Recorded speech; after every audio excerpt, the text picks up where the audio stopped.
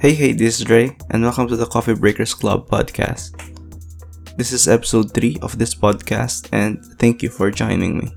Alright, today, let's talk about anime. Specifically, late 90s to early 2000s anime. I mean, what can I say, diba? Nostalgia aside, I think this is the golden era ng anime sa Pilipinas.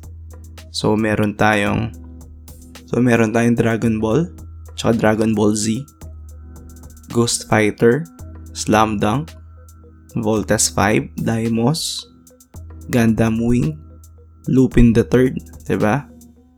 So yung mga OG alam na yung Ghost Fighter, hindi sa 7 una pinalabas. Kung di ko nagkakamali, sa IBC 13 ko unang napanood yung Ghost Fighter.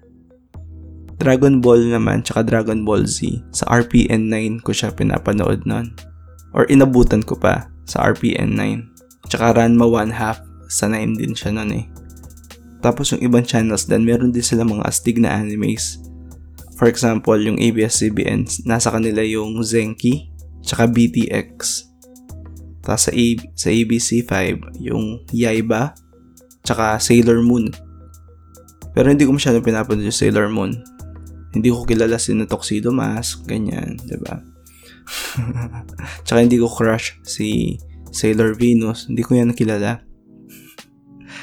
Sa IBC 13 naman, which is sobrang daming anime dito nun, pero yung mga memorable sa akin yung Eto Rangers, tsaka Time Quest. Time Quest, ito yung may takure na gumagawa ng mga portal papunta sa iba't ibang point in time, kaya Time Quest sila. Eto Rangers, ito yung parang 12 Chinese Zodiac yung mga characters, tapos pumupunta sa mga fairy tale, ganyan. Surprisingly konti yung mga nakakaalala ng Eto Rangers, pero isa yun sa mga paborito ko. Pero syempre, kung anime yung pag-uusapan, yung GMA yung nangunguna or nag-excel on this regard para sa akin, kasi sobrang daming anime doon na iconic pa rin hanggang ngayon. So, like yung Ghost Fighter nga, diba? Slam Dunk, Dragon Ball. So, I could actually do an episode per anime na to. So, ganun ako ka-addict nun sa anime. Pero, I guess, i-reserve na lang natin yon sa mga ibang episodes kung gusto nyo. Kung gusto nyo pag-usapan natin each of this anime per episode. Parang ganun. Pero yeah, GMA kasi ang ginawa nila na sobrang, kapag naalala ko, sobrang galing yung ginawa nila. Yung prime time nila or kasama sa prime time television nila is puro anime na Monday to Friday. May mga nakaschedule na anime na prime time. Prime time meaning after ng balita, parang 6 p.m. onwards or even before pa, parang 5:30 until evening. So yun yung prime time. So, ang nangyayari, may mga nakaschedule nga, parang nakascatter yung mga animes all throughout the week. So, may Hell Teacher Nube, Monster Rancher, Pokemon din, yung Pokemon, tsaka Fushigi Yugi, alam ko biyernes yun eh. Vision of Escaflowne eh, ito yung puting dragon, tapos nagiging robot. Yun. Tapos medyo yung story nun, hindi siya masyadong enticing sa akin nung panahon na yun. Parang hindi ko siya masyadong na-appreciate. I guess medyo mature ng konti yung storytelling, kaya hindi ko siya masyadong natripan. Pero yung Hell Teacher Nube nga, yung Monster Rancher, ganyan, yan, sinubaybayan ko yung mga yon. Tapos pagkakaalala ko, so prime time to, diba? Pero hapon meron din mga anime before mag prime time. So yung mga Ghost Fighter nga, ganyan, yung Slam Dunk. Alam ko halos magkakasabay-sabay sila na pinalabas or meron lang konting gaps in between. Pero yeah, golden era to kasi lahat ng channel sa bawat oras, bawat time slots is merong anime. Sa channel 2 meron, kapag umaga merong yung Blue Blink, Bubu Chacha, yung mga ganon. Tsaka yung mga Sedi, Sara.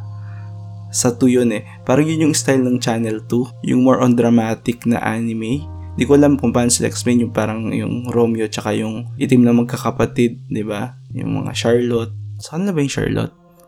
Di ko na maalala. Basta yung yung mga daddy long legs. Ano yung daddy long legs nga ba? Basta yun, yung mga anime na ganon. Halos sa 2 ko nakikita yun.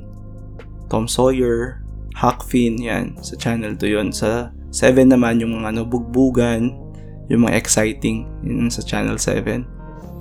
Tapos ito yung pinaka gusto ko sa anime back then. Yung Pinoy dub is so much better, in my opinion, during that time. Di ko alam, baka nostalgia lang to, pero I can't actually imagine, say, si Sakuragi ng Slam Dunk na yung boses niya iba.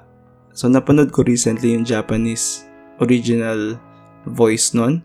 Parang hindi ako sanay. Parang nagkikringe ako na okay, parang hindi to yung boses ng Sakuragi. So, ganon. Yung merong mga certain anime na pag narinig mo, alam mong sila yon. So, parang yung boses ni Eugene or lahat ng boses sa Ghost Fighter. Sobrang iconic para sa akin. Kasama na yung Hunter x Hunter, Ghost Fighter, yung mga ganon, yung era na yon. Yung Pinoy dub, yun na yung boses nila para sa akin.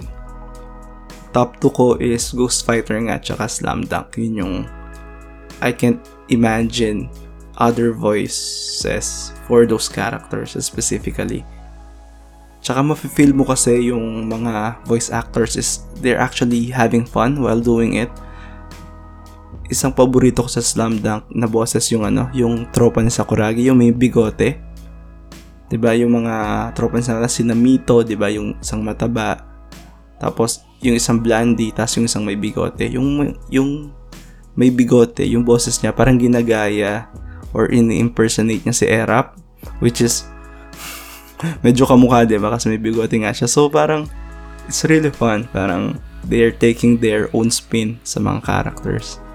And yung pinaka-exciting sa panonood ng anime back then is, after mong pinanood yung episode, diretso lalabas ka ng bahay, kikitain mo yung mga katropa mo, mga kababata, tapos pag-uusapan nyo lang kung ano yung nangyari. Which is, iisipin parang ang weird kasi pare-pareho naman kayo nanood at the same time, so alam nyo naman yung nangyari pero pag-uusapan pa rin kasi yun yung I guess sa sobrang nagpapakumpleto ng experience, yung after mo mapanood, pag-uusapan, minsan nire-reenact pa nga namin diba? Like after manood ng Slam Dunk noon, lalabas kami, tapos meron kaming ginawang court.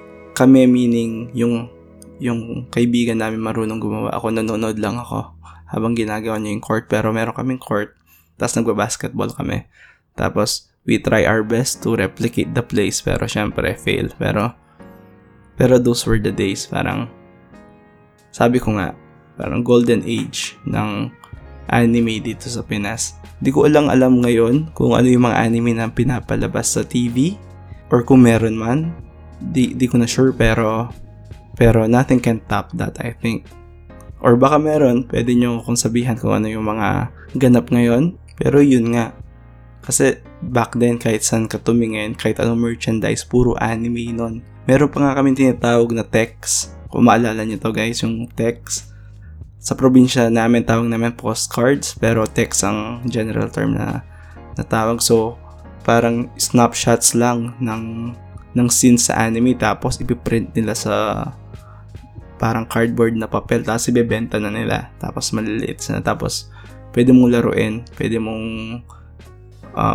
yung laro nun, parang i-atchayon mo yung mga text, tapos basta YouTube nyo na lang kung gusto nyo malaman. Kung sa mga hindi alam kung ano yung paglalaro ng text. Pero, yung pinakasikat na text nun, alam ko Ghost Fighter Kasi, kaya nasabi ko yun, yung Ghost Fighter na text, meron mga volume, parang, ganito yung pangalan, parang Ghost Fighter The Best, Volume 1. Parang umabot ata ng Volume 17 or Volume 20. Parang ganun karami yung na-produce na text na Ghost Fighter nun.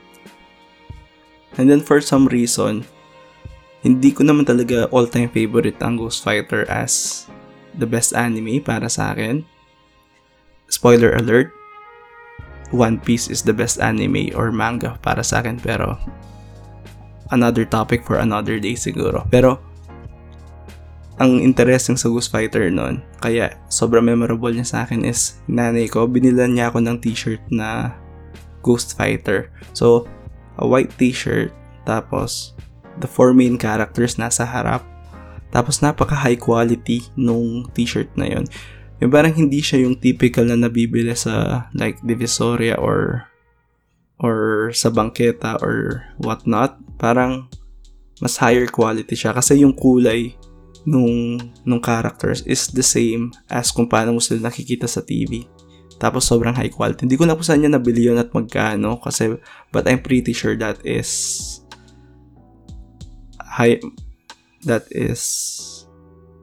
a higher quality sa mga typical na t-shirts na binibili for kids back then. So, I really treasured that t-shirt and since nga high quality, nagtagal talaga siya sa akin to the point na napamana ko pa dun sa pinsan ko na mas bata sa akin. So, yeah. Memories. So, with that, I'll leave you again with 3 questions. So, these are the 3-in-1 questions for this episode. Una, what is your favorite late 90s or early 2000 anime? Pangalawa, sino pinaka-idol mong character at bakit? And lastly, best anime of all time in your opinion. Siya nawa, the coffee break is over. Catch you in the next one. Cheers!